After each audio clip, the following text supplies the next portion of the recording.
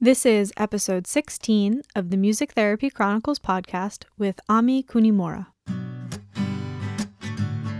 The day came for me to leave my job, and that was a really hard day. And although I was so excited about the travels that I had coming up, I was so sad to leave. And there some of my clients who were crying too, and I felt so heartbroken, and that surprised me because I felt like I couldn't wait to leave. But when the time actually came to it, I was reminded at the very end there how much I loved my work, and that was a really good way to sort of start my burnout recovery. You're listening to the Music Therapy Chronicles, a podcast about music therapy from a variety of perspectives. Our ambition is to inspire and connect listeners through meaningful conversations, just like a music therapy conference you can listen to anywhere. My name is Trisha Kayati, and I am a board-certified music therapist from the New England region. If you like what you hear, join our group on Facebook and share your own insights and thoughts about the episodes. You can also connect with us on social media and online at Music Therapy Chronicles.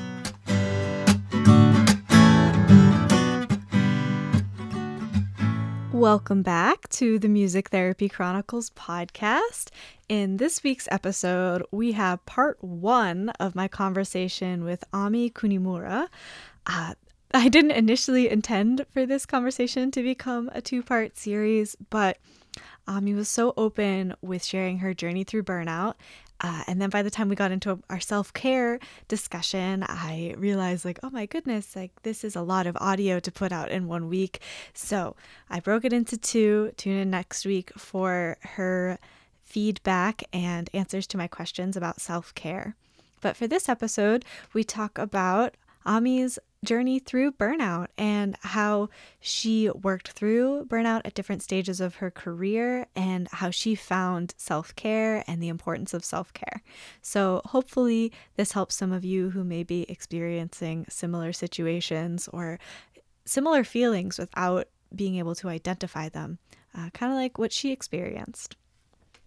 If you're enjoying the podcast and feel so inclined, please rate us a review on iTunes. It helps this podcast be more visible.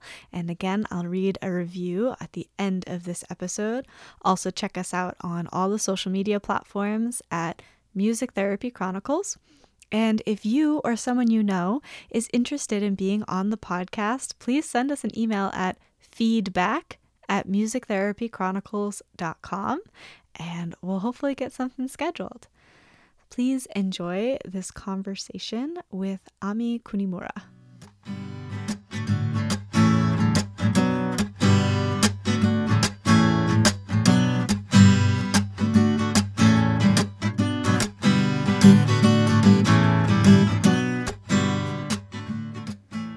Welcome to the podcast, Ami. Hi, thanks so much for having me on, Trisha. I'm really excited for our conversation today. So to get us started, can you tell the listeners a little bit about yourself? Yes. So I've been a board-certified music therapist for 13 years now, and I'm also the founder of the Self-Care Institute. So at the moment, I have sort of 2 careers going on at the same time. This has sort of been happening the past few years for me. I have cut back on my clinical work, and my private practice has intentionally gotten smaller so I can pay more attention to the Self-Care Institute. But right now, that is my working life. It's mostly supporting other professionals who are experiencing burnout and who are experiencing high levels of stress, but also running my music therapy private practice on the side.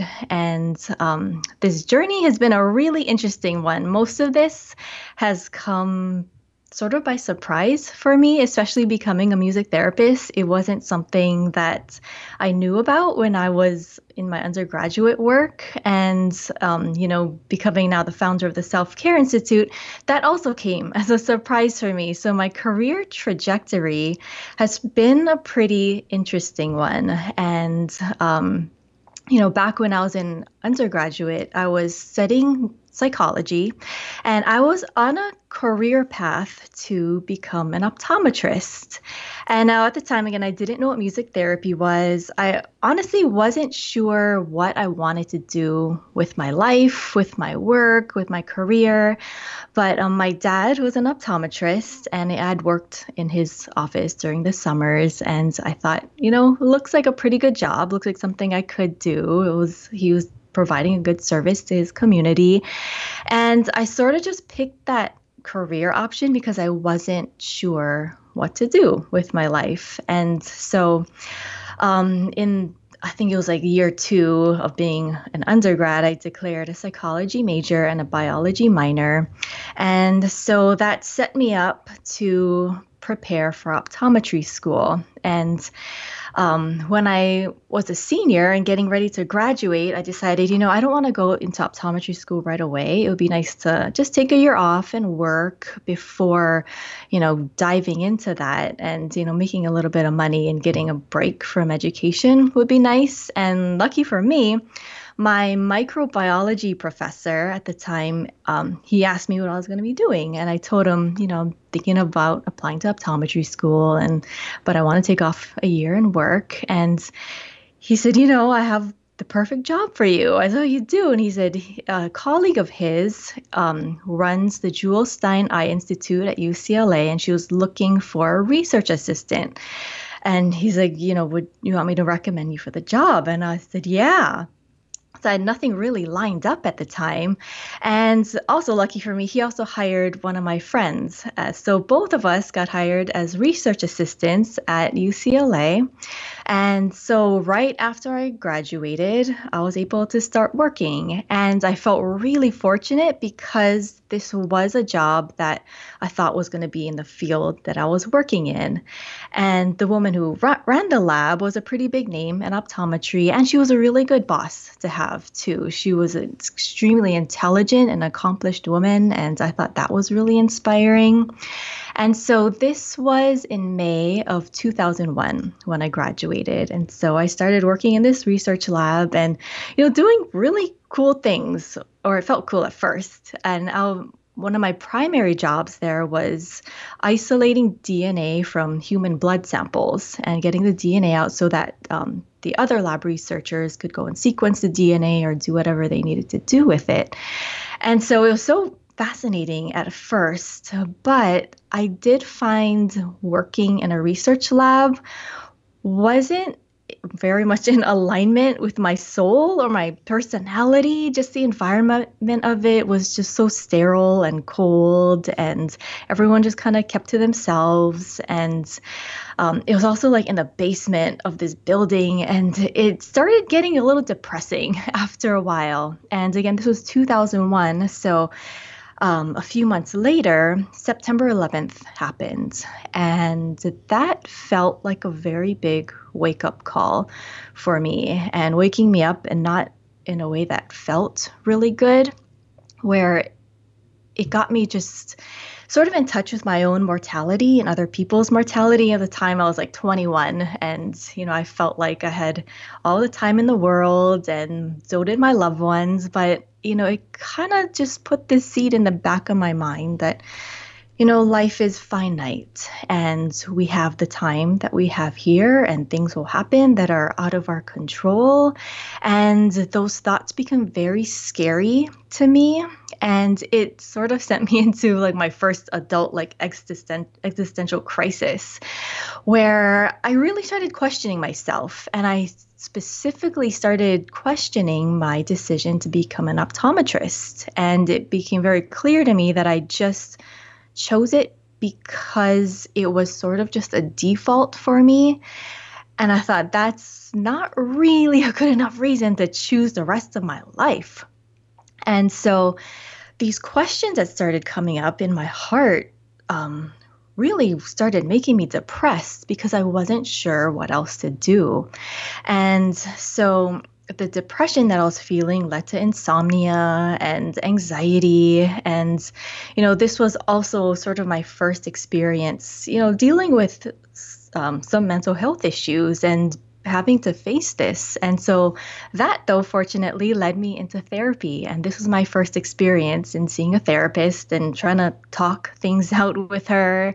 And it felt really weird and awkward to me.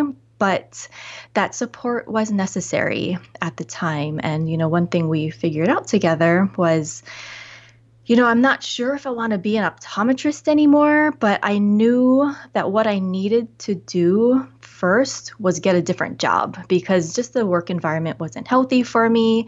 That I think was contributing to the depression that I was feeling. I needed to be just a little bit more out in the world. And so I remember the specific day of, on my lunch break, going to the UCLA library and getting on one of the computers and doing a job search.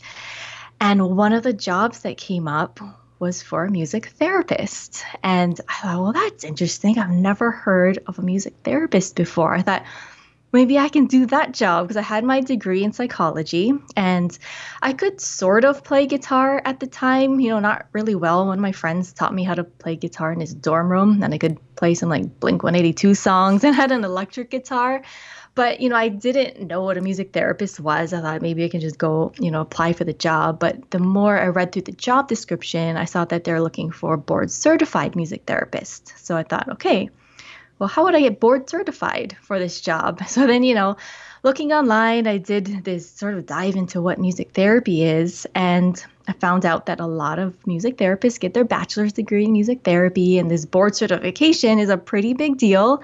It takes a long time. There's the national board exam that you have to pass. And all that seems so overwhelming to me and really discouraging because I had just graduated. And I didn't want to go and get my bachelor's degree again. And I wasn't very confident in my musical skills and I didn't have a lot of musical skills. So I thought, okay, I just can't do that. It's not something that I'm able to do. And so I sort of like shelved it in the back of my mind and, continued on my job search, not finding anything. But it was one of those thoughts that just kept coming back to me. And especially, when I was falling asleep at night, it would just come back to me like music therapy. And like, it was just coming back. So I would, go back on my computer and I would say, okay, if I was to go back to school, I don't really want to, but if I did, what would that look like? And so I was living in LA at the time and I did some searches on music therapy programs. There I found one at Cal State Northridge and I found one at Chapman University. But the interesting thing about Chapman University, and their program no longer exists, unfortunately, but they had an equivalency program. And so I got in touch with their director at the time, Kay Roscom. So I emailed her and I told her my situation. I just graduated. Don't really want to get another bachelor's, but I'm interested in music therapy. And so she emailed me back and she said, why don't you come down and talk to me? I said, okay. So I remember the day I went to go talk to her. I went to my car and my stereo was stolen out of my car. And so I had to drive there like in silence. And I was like, okay, now I'm really like I didn't look at it as a bad sign. I looked at it as a sign like, this is really showing me how much music means to me. And at the time, I wasn't really like a competent musician, but I was one of those like really obsessed music fans. And I was living in Los Angeles and going to concerts all the time and, following these bands and like going on their websites and message boards and talking to people. And so that was my love for music at the time. And so I went and drove down to Chapman University and met with Kay Roscom. And I remember one of the first things she told me after I explained myself to her and told her about myself. And she looked at me and she said, "You listen to music with appreciation." And when she said that, I felt so heard and so understood. And then something just like locked into my heart. Like I felt like sitting there in the room, I was where I needed to be at the time. And, she was really honest with me that I would have to work really hard in order to become a music therapist because I didn't have the music skills that a lot of the current students had. But she said, you can like go get some private instruction, like start this week. And she said, you can enroll in our equivalency program where I wouldn't have to get another bachelor's degree, but it would allow me to take the music therapy courses I needed there. And then they would help set me up with an internship and then eventually take the board certification exam. And so I went home and thought about it. And again, it was like this signal from my heart that I just knew that was for me. And I'd never felt anything like that about doing something. And while it was really scary for me, it was so exciting at the same time, too. And that's how my music therapy studies got started. And I did what she said. I jumped in, I got private lessons. At the time, I'd never like sang before in front of like other people. I didn't really know how to play piano, so I did have to work really hard. And it took me a few years to get my coursework done and get my music skills up to par. It was quite a bit of sacrifice at the time. I had to really dial back on my social life, and I ended up moving to Orange County to be closer to school so I wouldn't have to commute. But all the while, it felt so worth it that I was working towards something. And I finally had a dream that was like really resonating with me. And that felt so good. And so I, I initially had this thought in my head that I was going to be a music therapist. I thought it'd be so fun to like work with kids and, sing kid songs with them all day and make kids smile and laugh. Like that was a picture in my head of what music therapy was. But when I started doing fieldwork placements, I found that working with children, it was, well, it wasn't what I expected, but it also felt very tiring to me. Something about it felt really tiring for me. But when I did my fieldwork placements in other like facilities, like in like a mental health hospital, that felt really energizing to me. And that was really surprising to me too. And so when it came time to do my internship, I did my internship at a long-term mental health rehabilitation facility. And I had such a great experience. I had an excellent music therapy supervisor, and I was her first intern. So we kind of got to figure out my internship together of what this was going to look like. And I loved working with the clients. So I got to do music therapy groups there. I got to do individual music therapy. And that became sort of what I ended up specializing in. And again, that sort of came as a surprise to me. But looking back, I can see how my personality just fit in a little bit better in those places because I could use my more introvert superpowers of, being a good listener and sharing my presence with someone and being able to be reflective. And I also love the more depth work of music therapy, going into those emotional places and talking about, the meaning behind things and, going back into some of the working with the client's past, present, and future all together.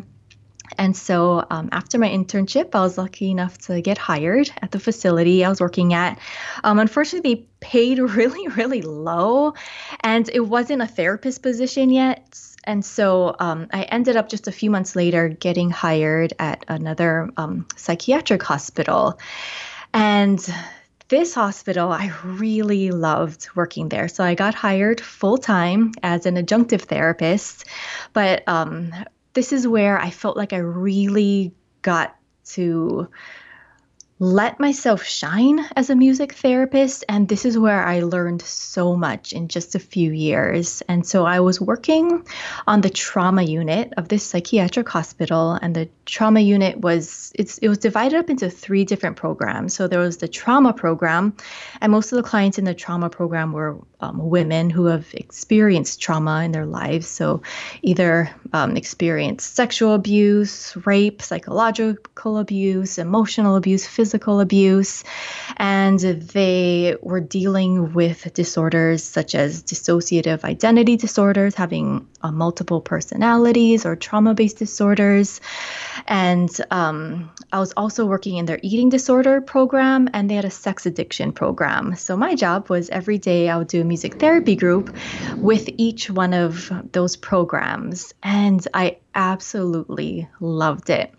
because again, it allowed me to really dive deeper into their process, get into the emotional content of what they were dealing with and the emotional content of the music. And although I loved working there, a couple years in, I found myself just getting really tired and emotionally drained. And to me, this was a very confusing experience because, again, I really loved my job and I felt like I was a good fit there. I loved the team I was working with, but yet at the end of the day, I would feel drained. And by the time Friday would come, I mean, I was just so exhausted. I couldn't really do anything, or I would just go home and, go to sleep really early. And, I was like in my like mid to late 20s then. I thought, I'm still pretty young to be feeling this way. I thought in the back of my mind, I always thought of someone experiencing burnout was an older professional who was just tired of their work, who didn't like it anymore. And so it didn't occur to me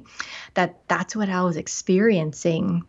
And then another frustration I had at the time was, although I love my work, and I was pretty happy with my life situation. At the time I was single, I had my own apartment, I had just bought a new car, and I felt like I finally like reached this milestone that I was searching for so long, where I had my dream job.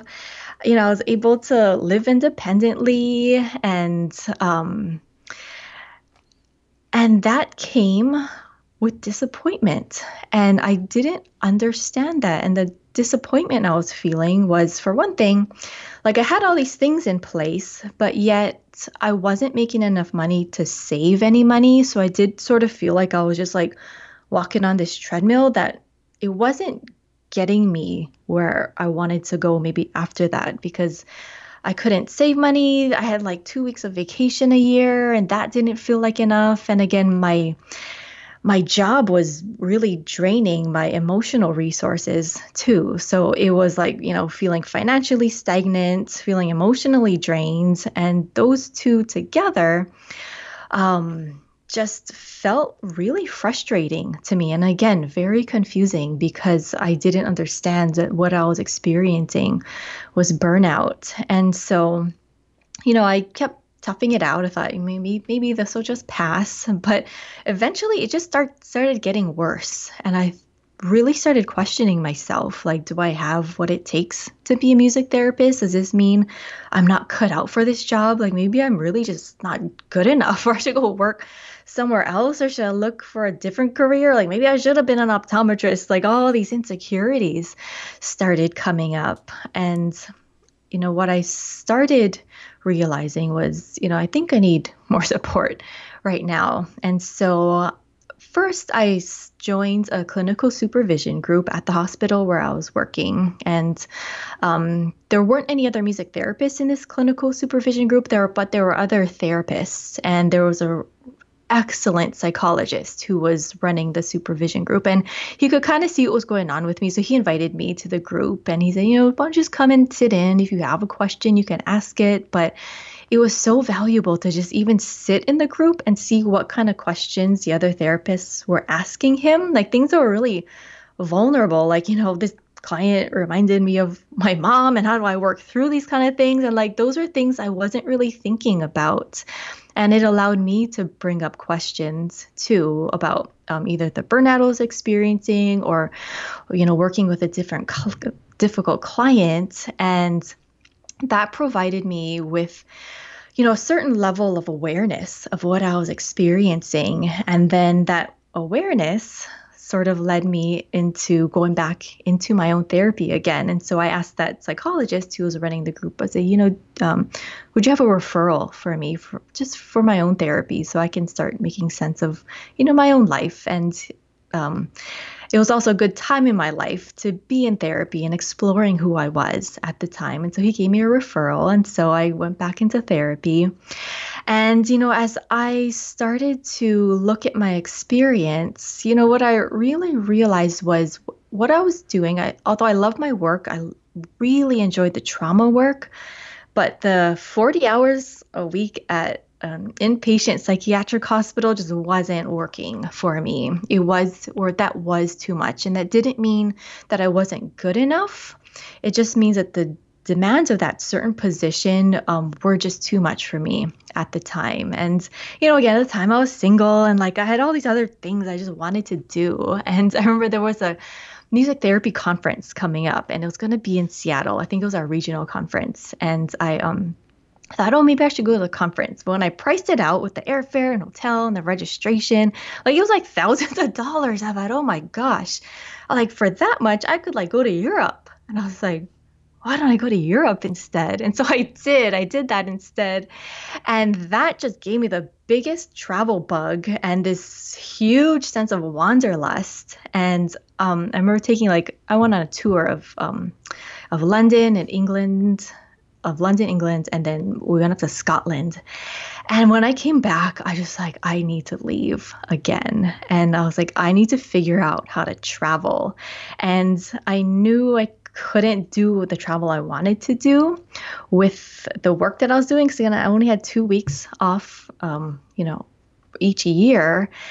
And I thought, I felt like travel was going to be like my medicine at the time. I felt like that's what my soul was calling for.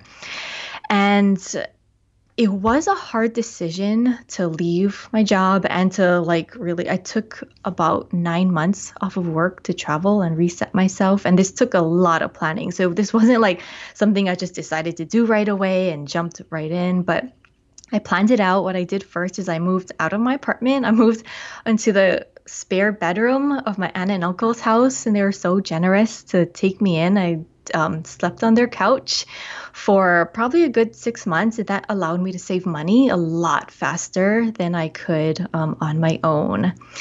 And I also did other things that weren't exactly the most healthy thing to do if someone was experiencing burnout, but I took any overtime shift I could. But I felt a little bit more rejuvenated because I had this end goal of I had a certain amount of money I needed to save up because I calculated everything of how could I not work and travel and see what I want to see and not be too worried about money.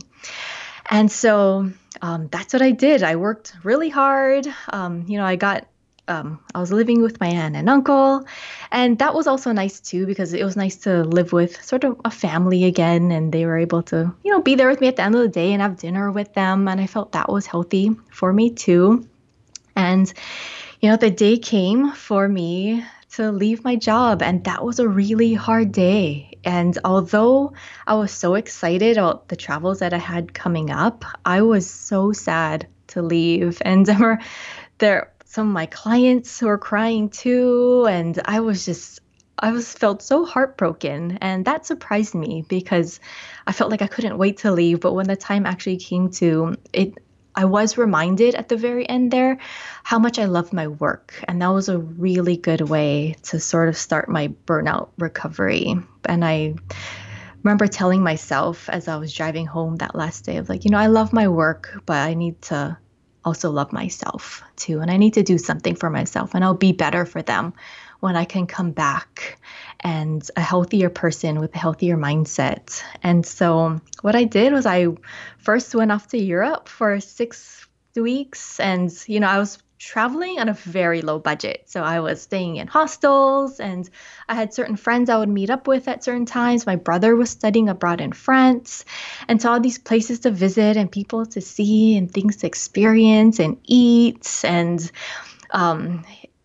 I really started to feel like myself again. And the first 2 weeks of traveling, though, every night I would dream about work. Some were good dreams, some were bad dreams, but every single night I was dreaming about work. And so it was kind of a sign to me. Once those dreams started tapering off, I felt like, okay, can get my head more into my own life and start thinking about what I want.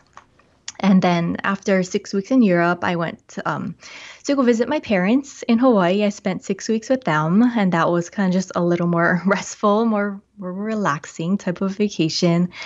And then what came after that was my biggest travel experience, and I went to India. And so I signed up to do a yoga teacher training in India. And this was a residential training. So I lived at an ashram for 1 month and did a yoga teacher training. I wasn't intending on being a yoga teacher. I loved yoga. I've been practicing yoga for like 20 years now. I just wanted to learn more and I really wanted to do the training for my own personal development. And going and living at that ashram, that was my first experience with really like structured and regimented self-care. And before that, I really thought self-care was like what I do in my free time or what I feel like doing or what's fun or like, travel or like getting a massage or taking a bath or something. Like I thought that's what self-care was. But when I went to live at the ashram, I realized that, self-care, it takes boundaries. It does require a certain amount of self-discipline, going out of my comfort zone. And so at the ashram, we would do things like, for example, we would have to wake up at like 5 o'clock in the morning. The first thing we would do was go into the main hall and do some chanting. Then we have our breakfast, do our yoga. But it was this very structured schedule that we had. And I really enjoyed that because I felt like I needed that structure to really dive deeper into what I was experiencing. And one thing we got every day was 2 hours of free time. And because everything else was planned out, and these 2 hours of free time was really nice because I bought a guitar in India because I thought I'm not going to live at this ashram for a month and not play any music. So I bought a guitar and I made a friend at the ashram, and the two of us would write songs during our 2 hours every day. And that helped me get back in touch with my love for music. Because again, I was like this very obsessed music fan, and that I felt starting to slip away as a burnout was coming in. And, getting back in touch with myself as a musician and playing music just for myself, writing music for myself, that felt so good. It was like rekindling this love that I had sort of lost touch with, or maybe not completely lost touch with, but I guess I lost touch with that spark that initially drove me into music therapy. And so we ended up writing these songs together. And so I was supposed to come home after the ashram, after yoga teacher training. But I ended up staying a little bit longer. We found a recording studio in India to record our music, the songs that we wrote. And then I ended up traveling around India with my friends for another month. And that to me was my biggest lesson I've had in learning to just let go and go with the flow. India itself is a beautiful and magnificent place. It's full of contradiction. It's full of pain and struggle, but it's also full of spirituality. And traveling through India helped me just let go of. I'm a type of person who tends to worry a lot, but it helped my brain just not attach to that worry mindset so much and go with, whatever was happening on a given day. And it helped me appreciate the life that I do have, the life that I was born into. And so I felt like I was able to come back home with a greater appreciation for just life in general, being more connected to my own spirituality, and then also coming home and being ready to work again. And so I came back and I was lucky enough to get rehired back at the hospital that I was working at full time, but they rehired me as a per diem worker. So I could choose my shifts instead of working 40 hours. And so that allowed me to start a private practice. And so I was working per diem there, and my private practice slowly grew. As my private practice grew, I could cut down on my per diem hours, and eventually I went more full-time into private practice.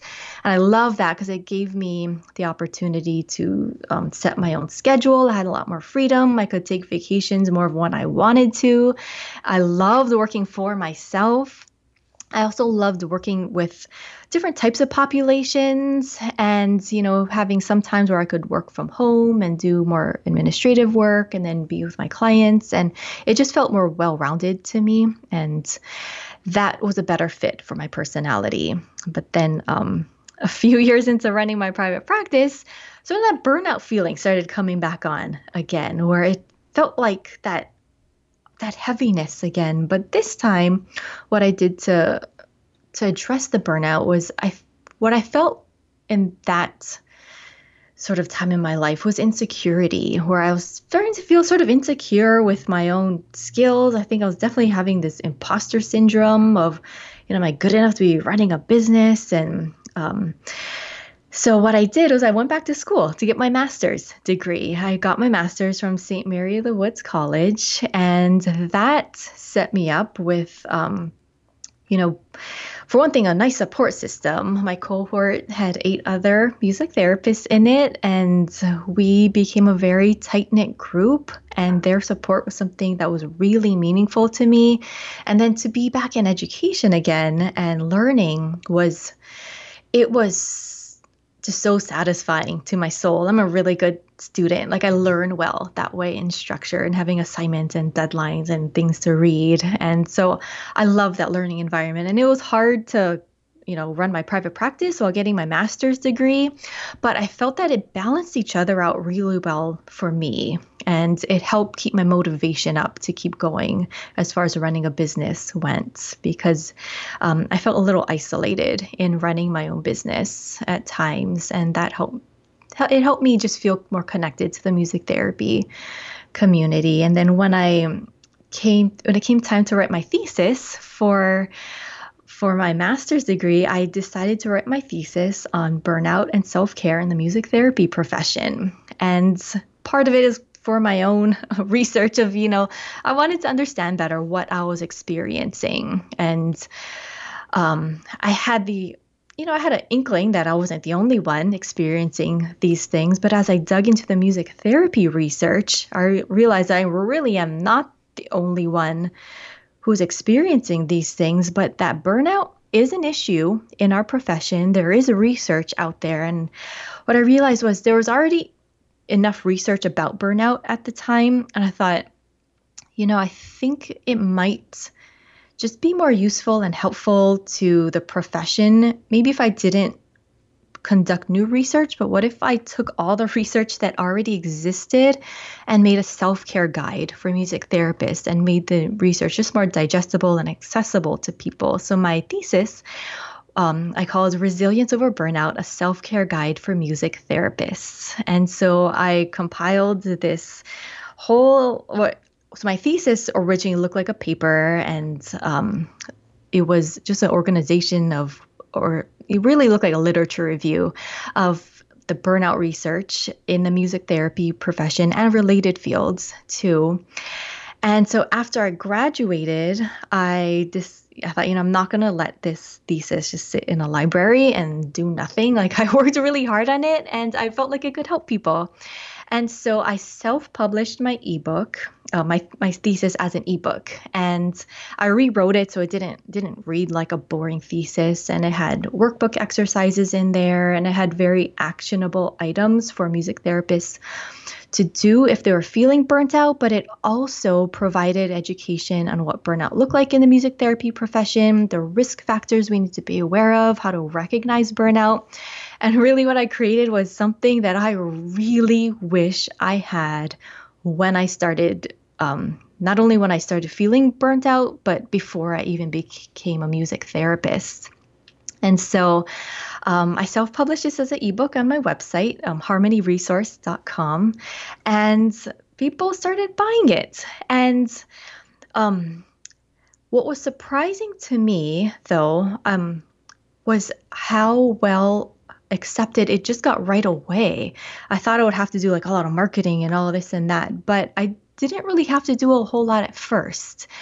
And what eventually happened was the readers of my ebook started contacting me for more support. And, it did provide a good base for them to learn about burnout, but they wanted more individualized support. And so I realized, okay, maybe I should open my private practice now to working now with other music therapists. And so I called my service self-care coaching for music therapists who needed support with their self-care.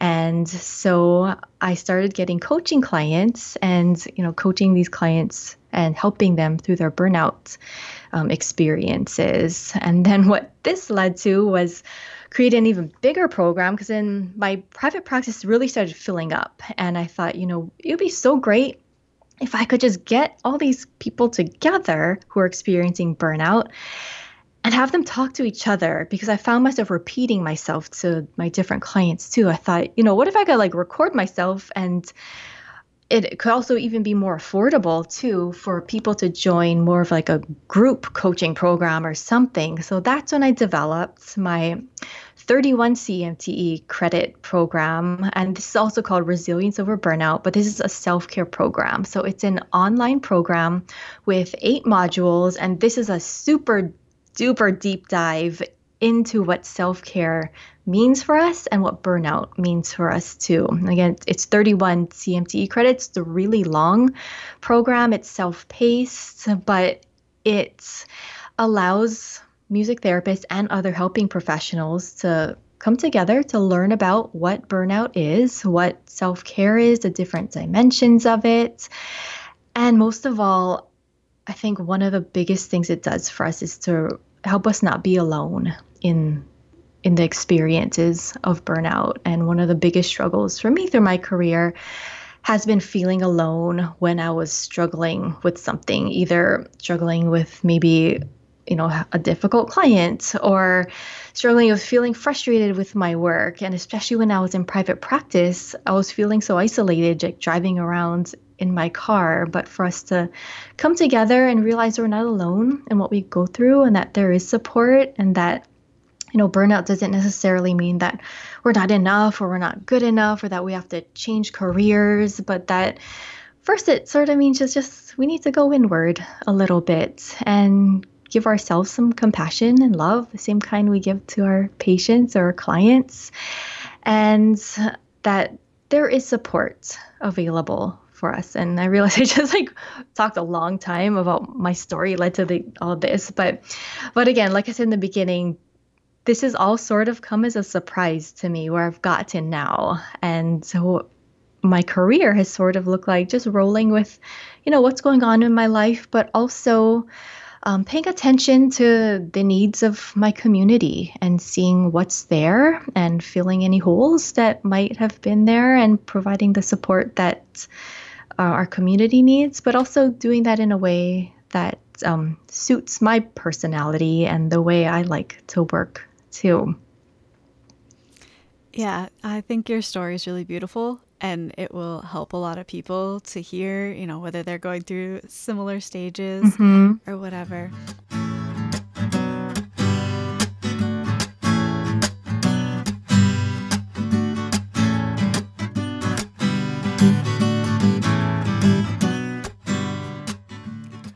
I hope that hearing that story helped some of you out there who are experiencing burnout or feelings of just tiredness and not really sure what to do next. And I hope you can relate to some of the things she talked about in this episode. And hopefully it gives you some validation, I guess is the right word, for what you're experiencing, and maybe some ideas for how to work through it. In next week's episode, we go more specifically into self-care, ways to use self-care in your daily life between sessions. And Ami also tells us about the resources she has created for self-care for any helping profession, but specifically music therapists. So as promised, I will read a review from iTunes. This one's from Millet138, and it says, "Great new music therapy podcast. Happy to see a music therapy podcast that is regularly publishing content. Thank you. I'm working really hard on that, so I'm glad that you're enjoying that aspect of it. Guests are diverse, and the topics meander naturally into interesting spaces. Worth a listen for all MTBCs and people interested in music therapy." And that comes from Chris. So thank you so much, Chris, for writing us a review. I'm glad you're enjoying the regularly released content in my meandering conversations. I would say that's a great way to describe my vision for this show. If anyone else out there feels so inclined to write a review on iTunes, I'd really appreciate it. And if you're looking for another way to support the podcast, please check out our Patreon page and consider pledging. This stuff isn't free to produce and put out into the world, and so it's nice to know that people are enjoying it, and that's just another way you can support the content that's coming out. All right, that's it for this week. Tune in next week for the remainder of my conversation with Ami, and I'll see you then.